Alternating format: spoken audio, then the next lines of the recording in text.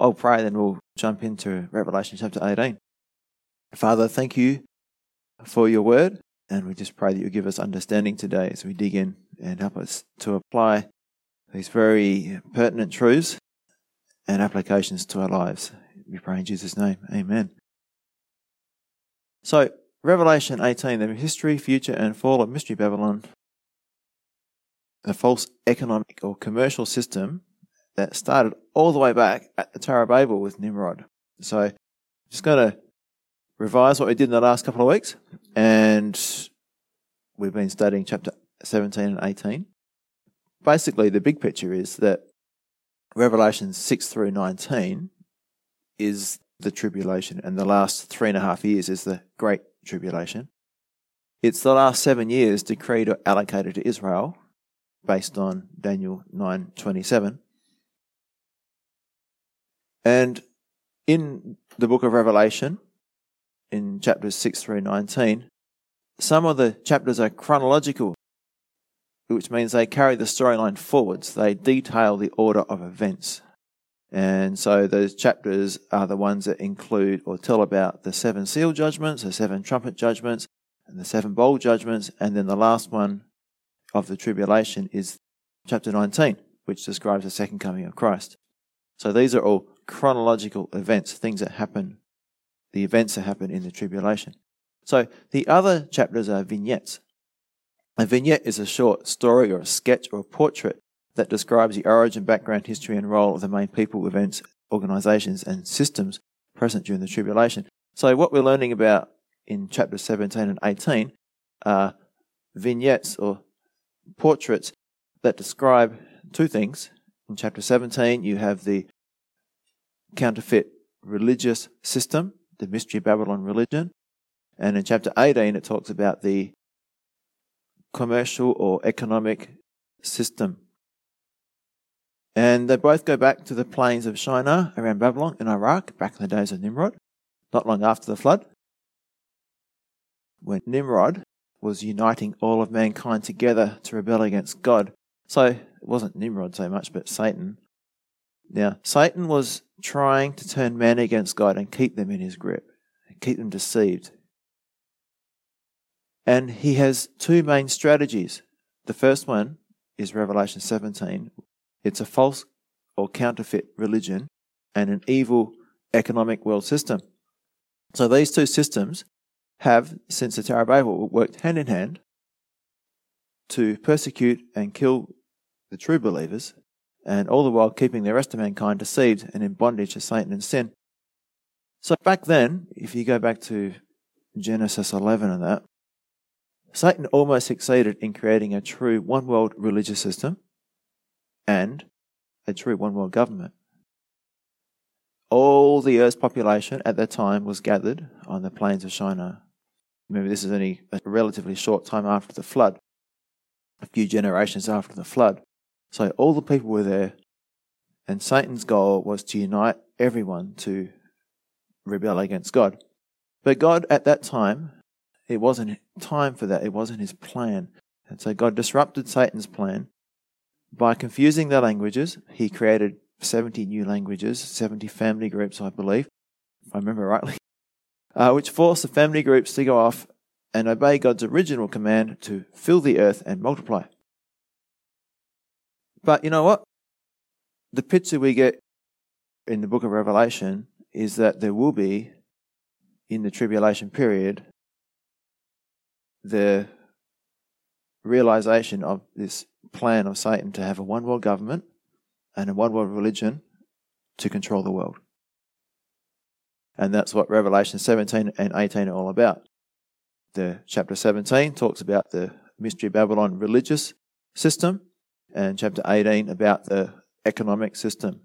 So it doesn't have to be a one-world government or economic system to be dangerous and to be evil. At the moment, it's not a one-world economic system. We are all differentiated. We're not centralized. But in the tribulation, it will be centralized into one city under one leader, the Antichrist. But it's not going to last long, fortunately. At the end of that 7 years, Jesus comes back and he destroys the Antichrist and this world economic system. And then he reigns for 1,000 years on a regenerated earth. And so we have a lot to look forward to. Now, I'm just going to quickly summarize what we've done in Revelation 17. So Revelation 17 describes this false religious system that is basically a false trinity. So I'm going to put this up on the screen, or you can look at your notes there, it's all right. Our Trinity, the Bible's Trinity, the true Trinity, is the Father, Son, Holy Spirit. Satan has a counterfeit Trinity. Satan is always trying to deceive and doing a takeoff of things, right? So Nimrod is like a picture of the Father. He's like the Lord of Heaven in this false religion. Tammuz is a takeoff or counterfeit son or Messiah, the Son of God or Messiah. And Semiramis calls herself the Queen of Heaven, and she's like a takeoff or a counterfeit Holy Spirit. So Tammuz is also a counterfeit Saviour, complete with a counterfeit virgin birth and a counterfeit resurrection. So right back then, Satan could foresee from what was already written in the scriptures in Genesis and that, what God had already said, and he's going, well, I know that God is a Trinity. I know that God has said that the Messiah must come from the seed of the woman, which means not from the man. That's virgin birth. He knows there must be a sacrifice, and so he puts it all together and makes a counterfeit gospel. So where do these three people come from? Nimrod, Tammuz, and Semiramis. Well, Ham, remember the sons of Noah? Shem, Ham, and Japheth. They survived the flood in the ark. But he had a son named Cush. So Ham had a son named Cush. And Cush had a daughter named Semiramis. Cush had an incestuous relationship with his daughter Semiramis and begat Nimrod. Nimrod married Semiramis, who was his sister and mother, and they begat Tammuz on December 25th. So you can see how deeply embedded this false religion is in our modern society, even still. And it goes back to the Roman Catholic Church, the church being married to the world system back in the days of Constantine in 323. So I'm going to put up a chart now, and it shows how this counterfeit religion, which is really a counterfeit gospel, has been passed on through the ages from one world empire or country to the next. The only things that have changed really are the names. So, Nimrod. For the Israelites, he was called Baal. For the nations, he was called El. For Babylon, he was called Belus. And, when Nebuchadnezzar changed the names of Daniel and his three friends, it was like Bel something. So, after Nimrod. In Greece, it was Zeus. Rome, it was Jupiter. Going on to Tammuz, and there's Bacchus, there's Hercules, there's Dionysus, there's Krishna for India. For Semiramis, for the Israelites, they called her Ashtaroth. The Babylon, they called it Ishtar, or Easter, as it's called, and that's why we celebrate Easter. That's the original celebration of that's why Easter doesn't fall on Passover.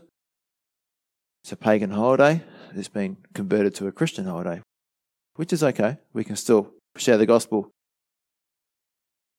Greece, Aphrodite, Rome, Diana. Remember Paul, the Temple of Diana? And off you go. So basically you can see that this mystery Babylon religion, this false religious system has been alive and strong, alive and kicking all this time. And it still is today. So we also learnt last week that astrology and the whole horoscope thing, where you look to the stars to predict your future, also started at the Tower of Babel and is also a part of this false religious system, and that was Isaiah 47 we read last week.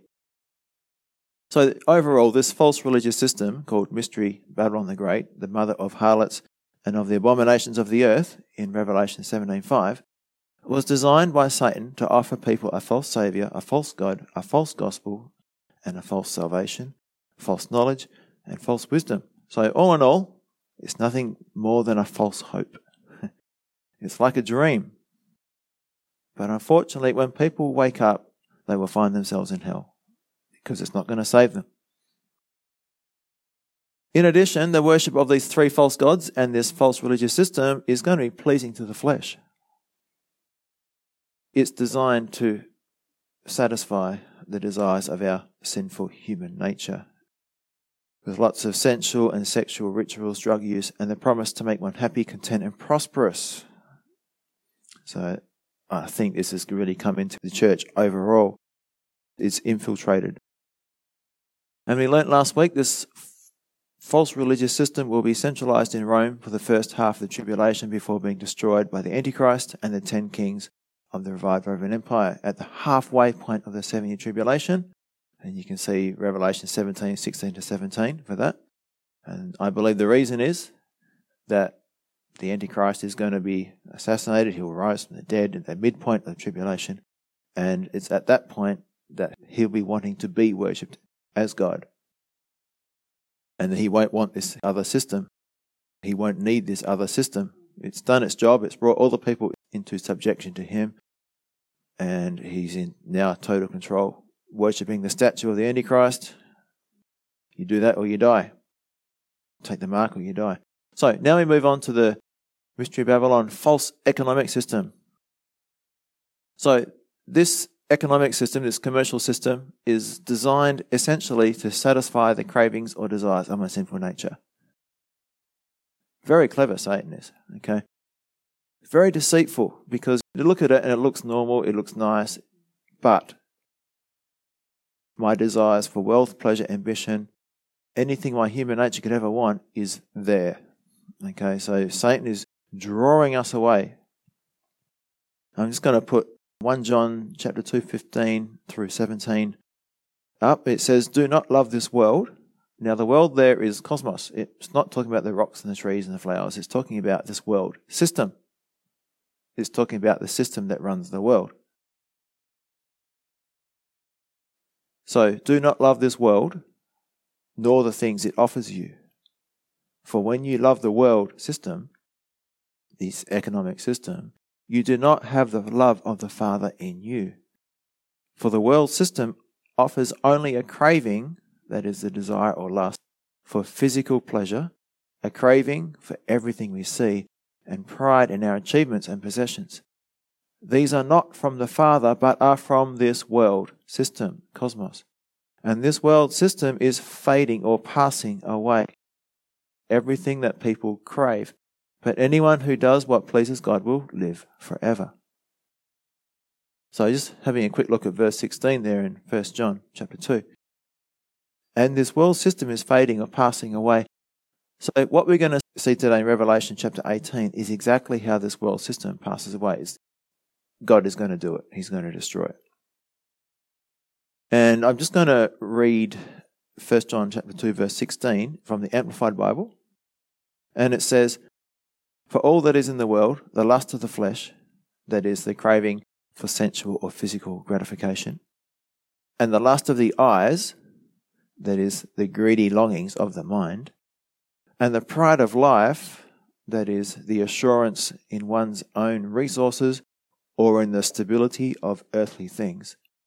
These do not come from the Father, but are from the world itself, the world system.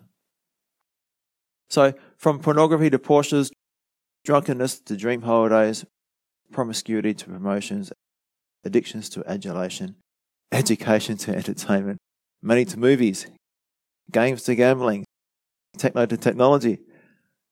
The world economic system, the commercial system, caters to my every selfish, sinful desire.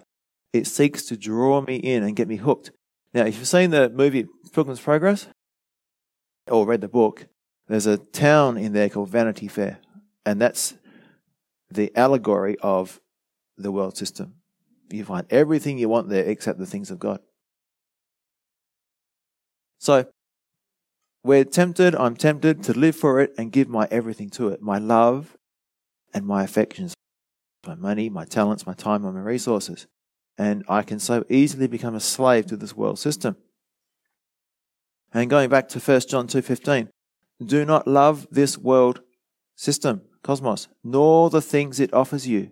For when you love the world system, you do not have the love of the Father in you. So What's the main word there? What is it saying not to do? And what is it saying to do? It says, do not love, this world system, nor the things it offers you. For when you love the world system. So the system that Satan has made is seeking my affections, my love, it's my heart. It wants my heart, So this is why I have to choose who I will love. I can't love both the world system and the Father at the same time. And Jesus said it well in Matthew 6:24. No one can serve two masters, for either he will hate the one and love the other, or else he'll be loyal to the one and despise the other. You cannot serve God and mammon. Mammon means riches or wealth. Now, it's interesting because in Revelation 18, Jesus says, come out of her, lest you share in her sins, and then you share in her plagues, that is her judgments. So, he says, my people come out of her. So, the warning for us, the application for us, is that even believers can get caught up in this world system and then also suffer the consequences. So, yes, I am still saved, but the temporary honour, favour, riches and rewards that I gain down here are the eternal honour, favours, riches and rewards that I forfeit receiving both now and in heaven forever. So is it really worth it? I get those things here, but it's temporary, and I forfeit all those things that I could be receiving in heaven. So consider, when I stand before Christ as a believer at the Bema Seat judgment, everything that I invested into this world system will be burned up. If my focus has been finding satisfaction in the things of this world, like my job, my career, my family, all that kind of stuff, sports, hobbies, you name it, then I will have very little to show for my life when I stand before God. So the Bema Seat judgment is described in 1 Corinthians chapter 3, 12 to 15. So I just read that to you. Anyone who builds on that foundation may use a variety of materials: gold, silver, jewels, wood, hay or straw. But on the judgment day, fire will reveal what kind of work each builder has done. The fire will show if a person's work has any value. If the work survives, that builder, that believer, will receive a reward. But if the work is burned up, the builder, the believer, will suffer great loss. The builder, believer, will be saved, but like someone barely escaping through a wall of flames. So, it's pretty clear there, isn't it? The believer, the builder, will be saved, but like someone barely escaping through a wall of flames. So, our life, all our lives, we are building. But what are we building? Is it something that's going to last or something that's temporary? So I want to just ask one more question, because some people might be saying, why did God allow Satan to establish these two systems, this counterfeit religious system, this counterfeit gospel, and this evil, wicked economic or commercial system?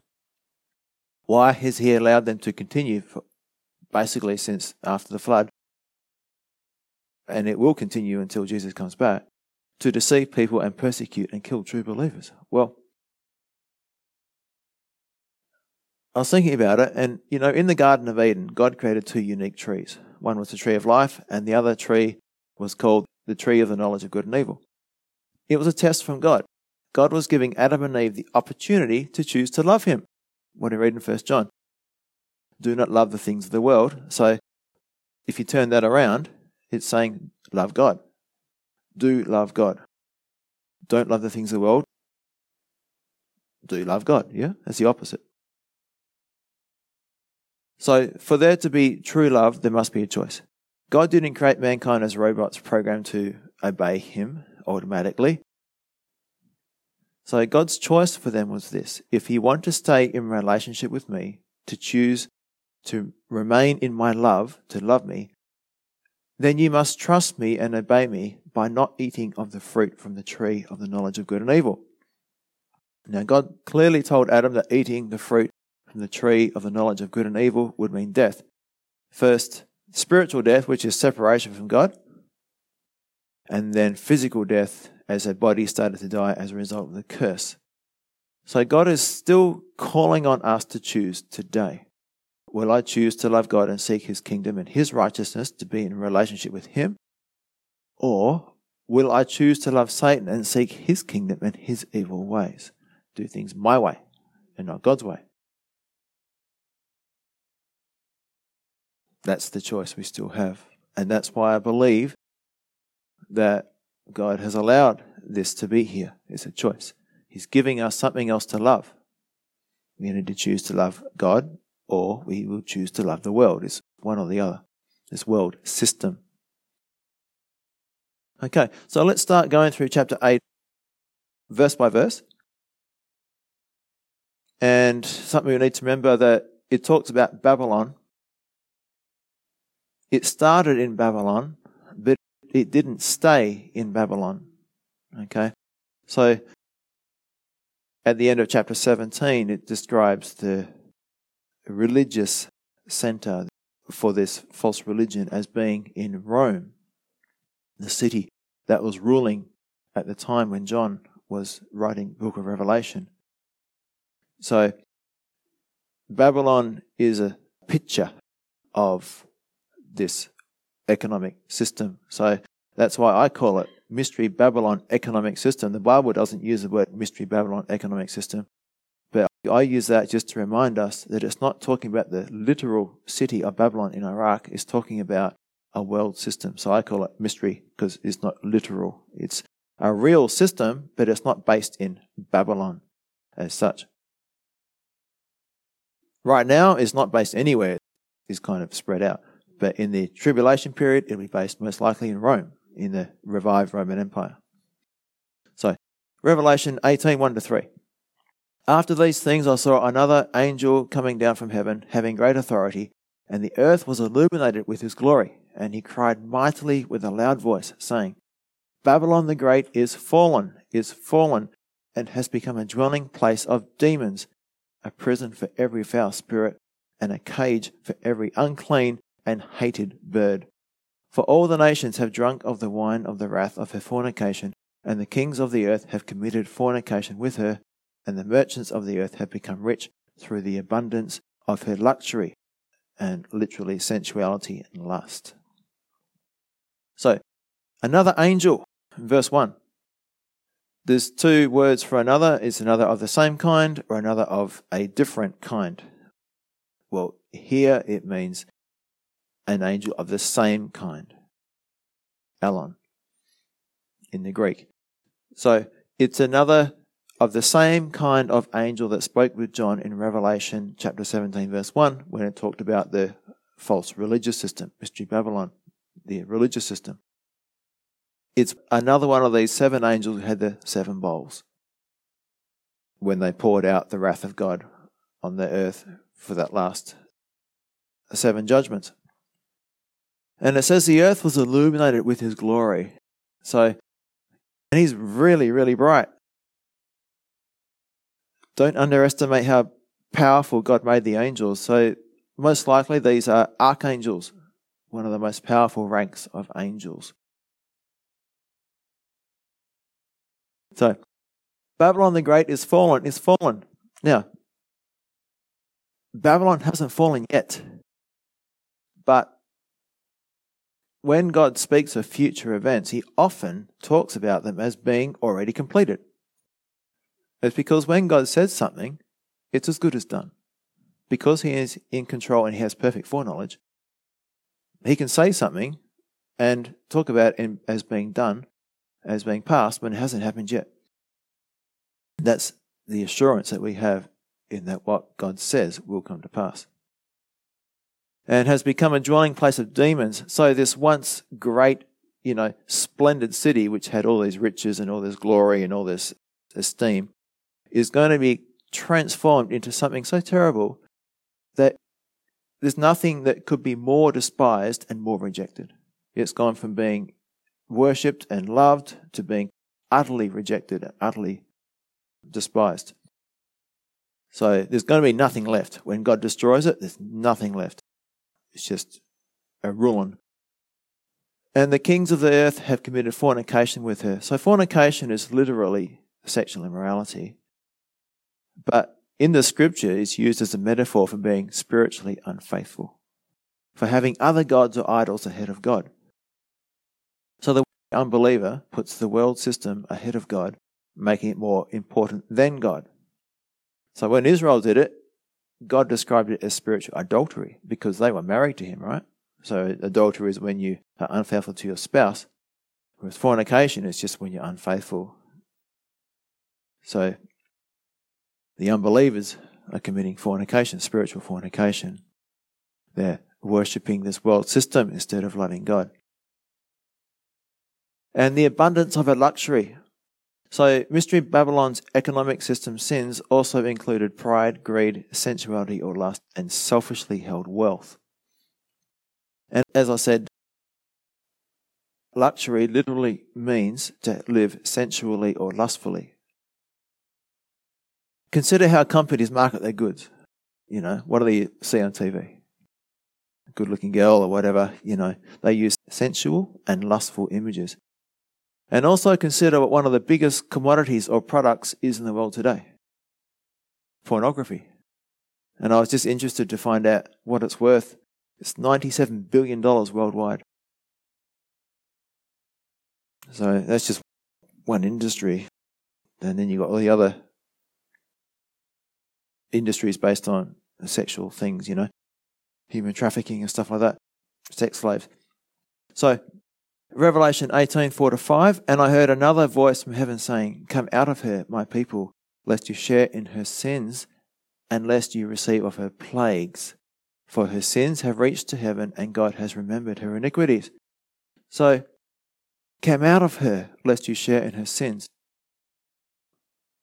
We can't be a part of the Mystery Babylon religion because that's basically worshipping demons. As a believer, you know that that's wrong. You just don't do it. I can't think of any Christian I know who worships demons, who makes a deliberate choice to worship a demon because God is in them and they just don't do it. But I know many Christians, and even myself sometimes, are tempted to be drawn into the things of the world. So the false religious system is something you have to come out of completely and in Christ's family. But the commercial or economic system, this world system, still is a danger to us because we still have our sin nature. We have two natures. We have a new nature and our sin nature. And the economic world system is appealing to our old nature. It's a constant threat and we need to guard against it. Remember what Jesus said? We're in the world but not of the world. The boat should be in the water but the water should not be in the boat. And Jesus prayed this prayer in John 17 that we would be in the world but not of the world and God would keep us from the world. So in verse 4 it says, "Lest you share in her sins, lest you receive of her plagues." Lot is a really good example. So in Genesis 19, Lot is a really good example here. So I'll talk about Lot for a little bit.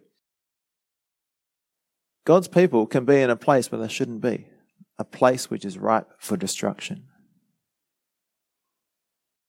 We will reap what we sow. If I give my affections over to this world system, then I'll also share in the judgment of that system. In the sense that, like Lot, I will have lost or wasted all the time, money, effort, and talents that could have been used to gain eternal reward in God's kingdom. So this is in addition to suffering the negative practical consequences that come with seeking satisfaction from worldly things. And, think of Lot. What happened to his daughters?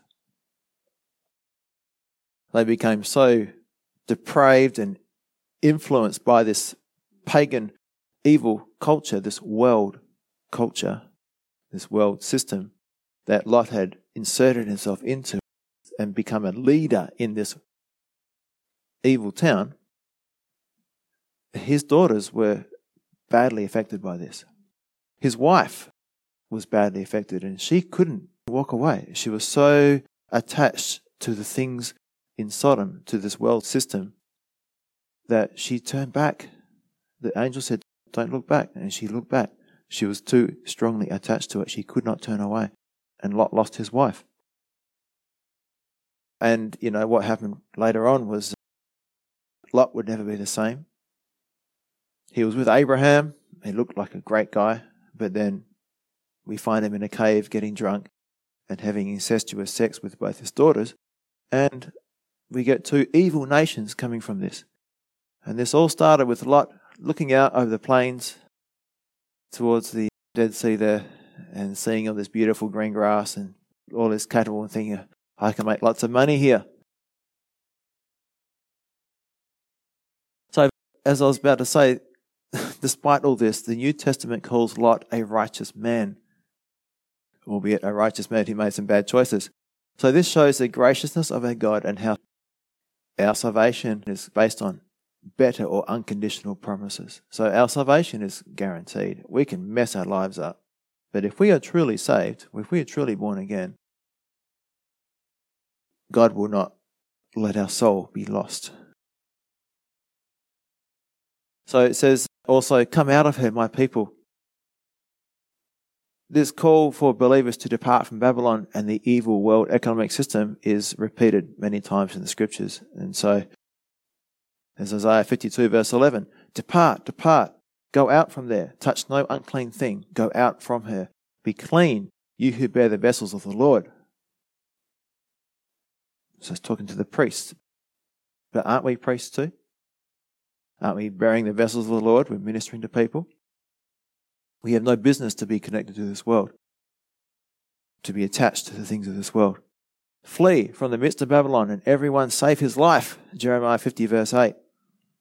Again, this is just before the destruction of literal Babylon at the time of the Babylonian Empire.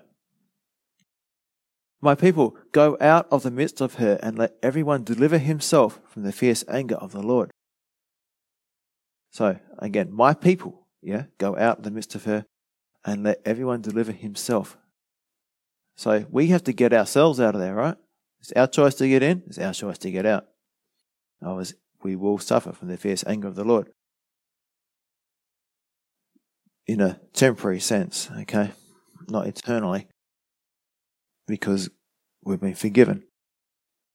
Now, do not be unequally yoked together with unbelievers, for what fellowship has righteousness with lawlessness? That's 2 Corinthians 6:14. And the last one is Ephesians 5:11. And have no fellowship with the unfruitful works of darkness, but rather expose them.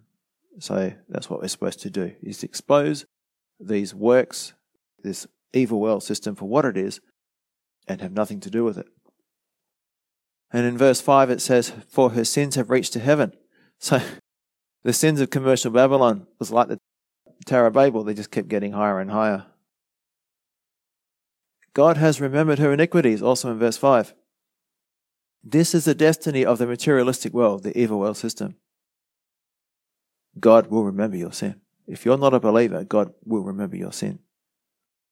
But what does he say about the believer? He says in Hebrews 8:12, I will remember their sins no more. So in contrast, Psalm 7 verse 11 says, God is a just judge, and God is angry with the wicked every day. So, as an application for us, for the unbeliever, there remains certain judgment for sin. For the believer, there is certainly no judgment for sin. We're just as certain, but it's the opposite. We are certain that we have no judgment for our sin on an eternal level, and nothing is going to keep us out of heaven from being in God's presence forever. Revelation 18, verses 6 and 7 says, render to her just as she rendered to you, and repay her double according to her works. In the cup which she has mixed, mix double for her. In the measure that she glorified herself and lived luxuriously, in the same measure give her torment and sorrow, for she says in her heart, I sit as queen, and am no widow, and will see no sorrow. So it says, render to her just as she rendered to you. So that Greek word there, render, is apodidomi, and it literally means to pay debt, to give back that which is due. So God will give Babylon exactly what she deserves and repay double according to her works. Now, if you go to Exodus 22:4-9, if you have stolen something, sometimes you have to pay double in the case of a theft. Guzik says this is perhaps a commentary on how Babylon has made her wealth through dishonest dealings. And that's pretty common in this world today too. Repay her double according to her works. In verse 7, it says, live luxuriously, which speaks of self-indulgence. It says, glorified herself, and sits as queen, speaks of pride. And the third thing there, it says, I am no widow and will see no sorrow. And that speaks of the avoidance of suffering. So here we have three sinful characteristics of the world system. There's pride. If we're in the world system, we're tempted to glorify ourselves. We're tempted to indulge ourselves, to live luxuriously. And we're tempted to avoid suffering. So they're the hallmarks of this world system. Whereas as Christians, it should be the opposite. We should be denying ourselves, we should be humble, and should be willing to suffer. So again, this world system is from Satan, and it's opposite to the kingdom of God. Verse 8, therefore her plagues will come in one day, death and mourning and famine, and she will be utterly burned with fire, for strong is the Lord who judges her. So one day, in other places this is 1 hour. Basically, it's going to be quick, it's going to be sudden, and it's going to be complete. Utterly burned with fire. And it also says in verse 8, for strong is the Lord who judges her. You will not escape God's judgment. If you're not a Christian, if you're not saved, then you will not escape God's judgment. Their day is coming. So this gives us comfort when we are persecuted by this evil world economic system. We were talking before about the censoring of good Christian websites and things like that, you know. They'll be repaid for that. Their day is coming. And just a reminder, and we talked about this last week, it's God himself who judges and destroys the commercial or economic system, and that's in contrast to the religious system being destroyed by the economic system or government under the rule, the control of the Antichrist earlier on at the midpoint of the tribulation. The religious system is destroyed first at the midpoint of the tribulation, and the economic system is destroyed at the end. Now, verses 9-20 describe the world mourning Babylon's fall or destruction, and it basically describes three groups of people lamenting, crying, wailing, mourning, throwing dust over their heads, all that kind of stuff. You get the picture. And it's all because this one world economic or commercial system is destroyed. So the three groups are the kings of the earth, they're the rulers, the merchants of the earth, and every shipmaster. So the merchants are the ones who are doing all the buying and selling. So verses 8 and 9, it says, the kings of the earth who committed fornication and lived luxuriously with her will weep and lament for her when they see the smoke of her burning, standing at a distance for fear of her torment, saying, alas, alas, that great city Babylon, that mighty city, for in 1 hour your judgment has come. And we're not talking about literal Babylon, we're talking about the city that's ruling the world during the tribulation, most likely Rome. But standing at a distance for fear of torment. So the picture it gives us here is there's heat and smoke of her burning is so great that the kings must stand at a distance. So some have speculated that it could be an atomic weapon, and you can't get close to it because of the radiation, the fallout, all that kind of stuff. We don't know that, speculation, but you'll probably hear that. Whatever means that God uses to destroy this city, and it is identified as a literal city, it's just not Babylon, the destruction is complete and fearful. And alas, that great city, Babylon, that mighty city. So this evil world economic system, it seems so strong, so solid, so secure, so real, and so dependable. It's just like money in the bank. You heard that saying? It's like money in the bank. Well, I'm going to tell you that there will be a day where there will be no money in the bank because there will be no bank. Everything that people worked for and lived for will have been wiped out in 1 hour, in a moment. Again, it's a good reminder that we are foolish to put our trust in the things of this satanic world system, this cosmos. And think about us today. You work all your life and you got, money in the bank. What happens to your bank account when you die? It's the same as at the end of the tribulation, It's gone. Can't take it with you.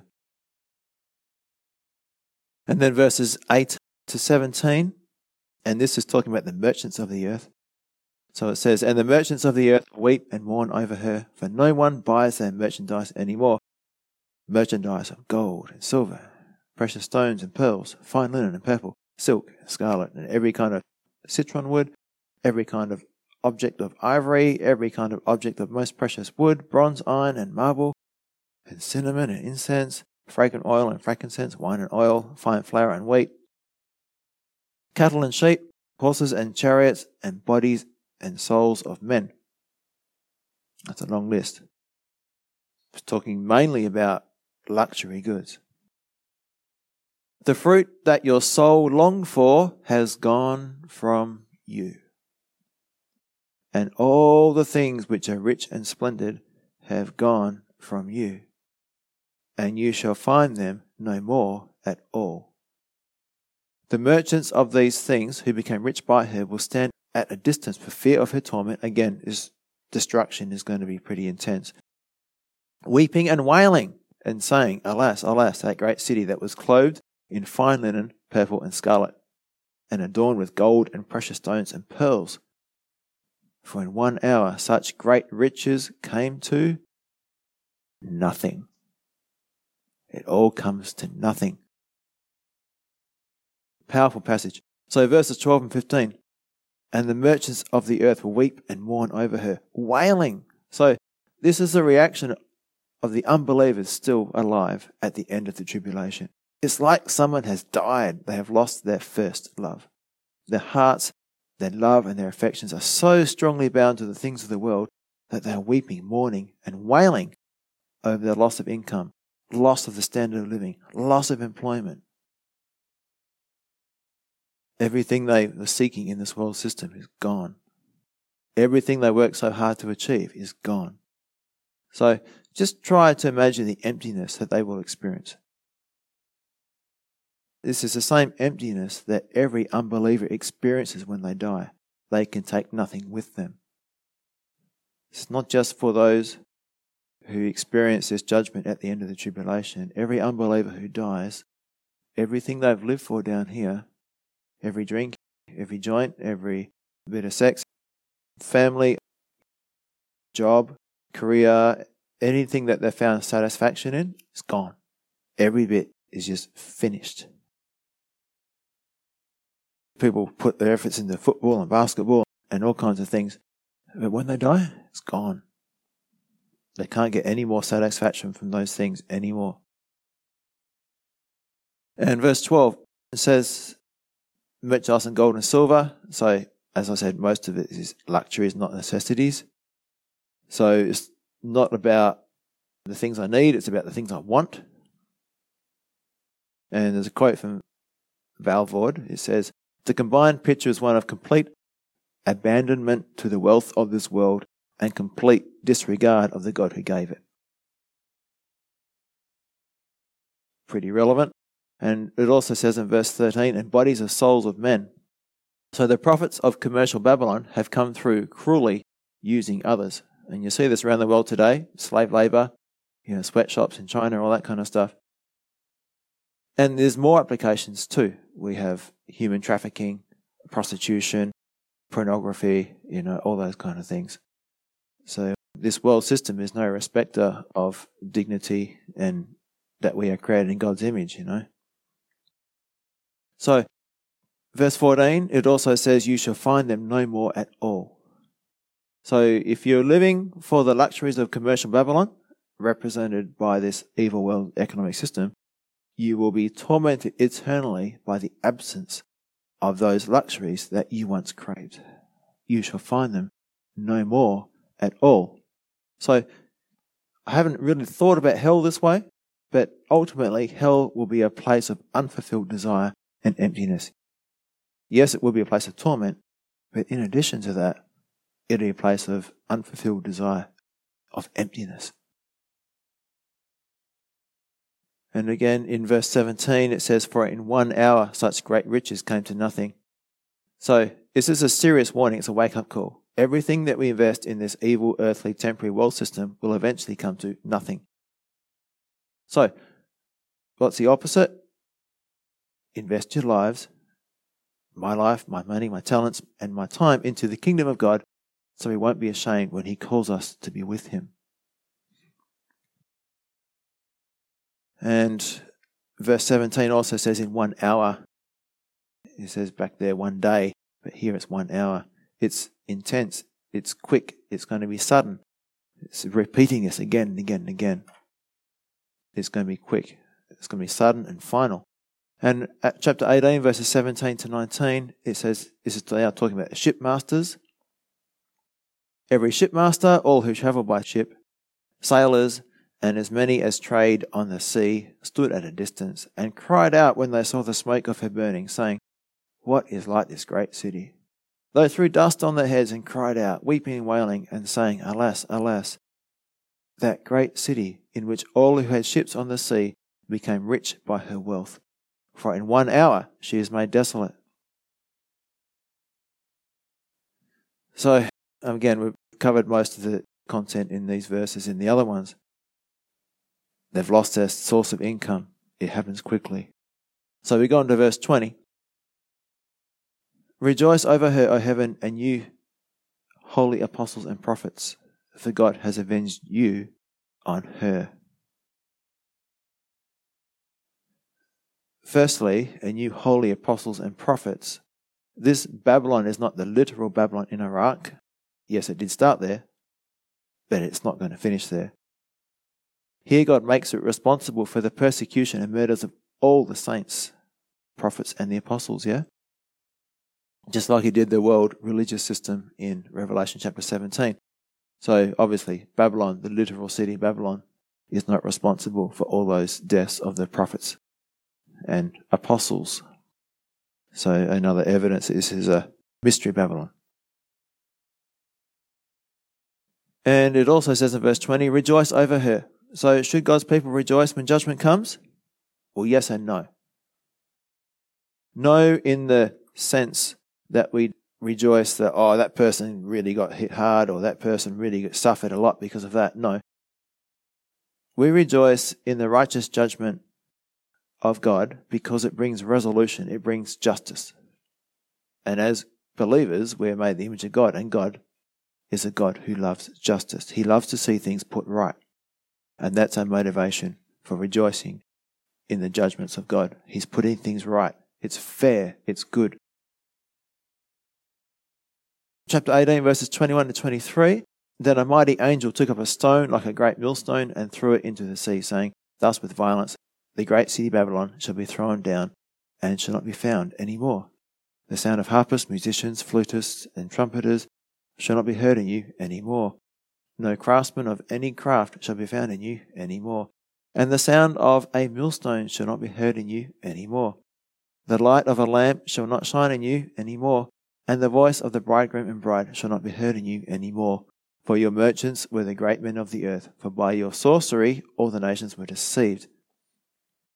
So, this idea of grabbing a millstone and throwing it into the sea is found in other places in the scriptures.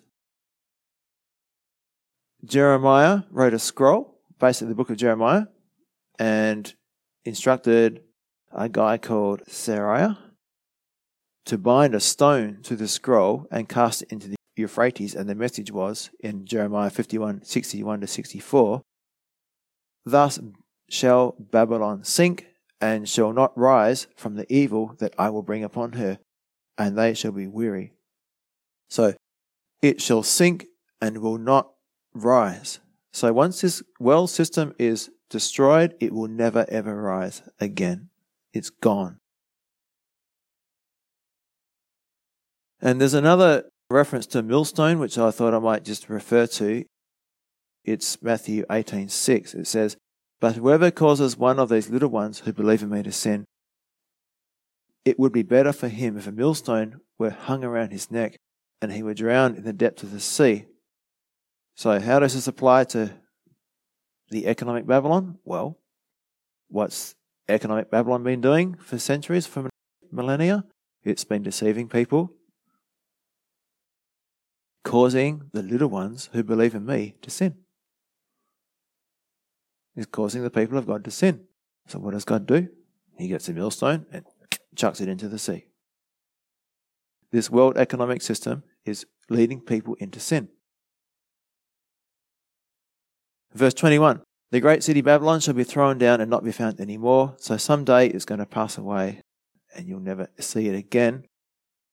Now, as believers, when this system is destroyed, when we leave this system, when we leave this world, we will only be hurt or affected to the extent that we have invested ourselves into this system. We'll talk about in a minute again. Verse 21 and 23 refers to these statements. "Shall not be heard, shall not be found anymore, shall not be heard in you anymore, shall not shine in you anymore." So this is graphic and poetic language describing how the industry and commerce of Babylon will come to an end. And verse 23, it also says, "By your sorcery all the nations were deceived." So sorcery is the Greek word pharmakia, which means to prepare drugs. So the lure of commercial Babylon is like a drug addiction. It's fed by deceptive advertising. And the last verse, verse 24, is the ultimate reason for commercial Babylon's judgment. "She has killed the prophets and saints." So it says in verse 24, "And in her was found the blood of prophets and saints and of all who were slain on the earth." So, very clearly, when it says, "In her was found the blood of prophets and saints," referring to the believers, the extent of this charge is another indication that this great city is symbolic of the world system at large. Again, there is no one city that is responsible for all who are slain on the earth. And in her was found the blood of prophets and saints. You know, God takes the persecution and death of his people as a personal offense. If you're attacking them, you're attacking me. That's what he said. So, application and conclusion. I'm going to go back to 1 Corinthians 3:12-15, read that again. It says, "Anyone who builds on that foundation may use a variety of materials, gold, silver, jewels, wood, hay, or straw. But on the judgment day, fire will reveal what kind of work each builder has done. The fire will show if a person's work has any value. If the work survives, that builder will have a reward. But if the work is burned up, the believer or builder will suffer great loss. The builder, the believer, will be saved, but like someone barely escaping through a wall of flames." So, Hal Lindsey commented or joked that there will be many of us who smell like smoke in heaven. Not literally, of course. Yes, my salvation is based on unconditional promises. It's guaranteed. But my eternal reward and my capacity to enjoy heaven and my relationship with God for eternity in heaven is based on my choices now. God will never force me to love him. I must choose to love him. And it all starts with reading the Bible, God's love letter to me and you. And a lot of people I talk to don't read the Bibles very much. I think it's a big problem. And I'm just going to address that now. Why should we read the Word? Okay. Well, it's how he speaks to us. We're not reading the Word of God. Well, if I'm not reading the Word of God, then I'm not listening to God, is how He speaks to me. So if you go through John 14 to 16, you get this logic. You can pull this out of it. The more I read the Bible, the more I know about God and how awesome He is and how much He loves me. The more I know about who God is and His love for me, the more I will grow to love and appreciate Him. The more I love God, the greater my desire will be to obey Him. The more I obey God, the more I will be abiding with or walking in fellowship with God. We think the same. We have the same desires, the same thoughts. Love the same things and hate the same things. The more I abide with Christ, the more fruit I will bear, and the fruit of the Spirit is love. The more fruit I bear, the more God's love flows through me, the more glory I will bring to God. The more glory and honor I will bring to God. So everything that I do that brings honor and glory to God brings with it eternal reward, satisfaction and contentment. It's not something that's going to pass away, it's something I can take with me. So honoring God results in an eternal kind of joy, peace and love that the world cannot give, and nor can it take it away. So if the world didn't give it to you, it can't take it away. But if God gives it to you, you've got it forever. So what do we need to do? Read the Word and obey the Word. And there's, in my experience, there's seemingly few who actually take the time to read the Bible for themselves, and even fewer who both read it and choose to obey it. And I'm just going to have a look at quickly a verse from Mark. It's talking about the story of the rich young ruler as an example of someone who actually bothered to seek the Word of God, to know what God said about eternal life, but remained unwilling to obey the Word of God. So Mark 10, 21 and 22. Looking at the man, Jesus felt genuine love for him. There is still one thing you haven't done, he told him. Go and sell all your possessions and give the money to the poor, and you will have treasure in heaven. Then come, follow me. At this the man's face fell, and he went away sad, for he had many possessions. So the principle is true every time. If we reject God's will, we'll end up sad, depressed, unfulfilled, unsatisfied, and discontent. We will have what we want in this world, but be empty on the inside.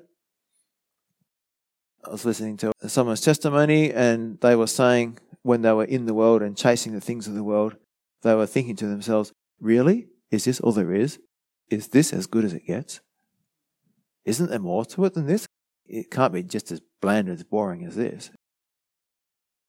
So I'm just going to finish by reading Colossians 3, 1 to 10. Since you have been raised to new life with Christ, set your sights on the realities of heaven. That's the eternal, where Christ sits in the place of honor at God's right hand.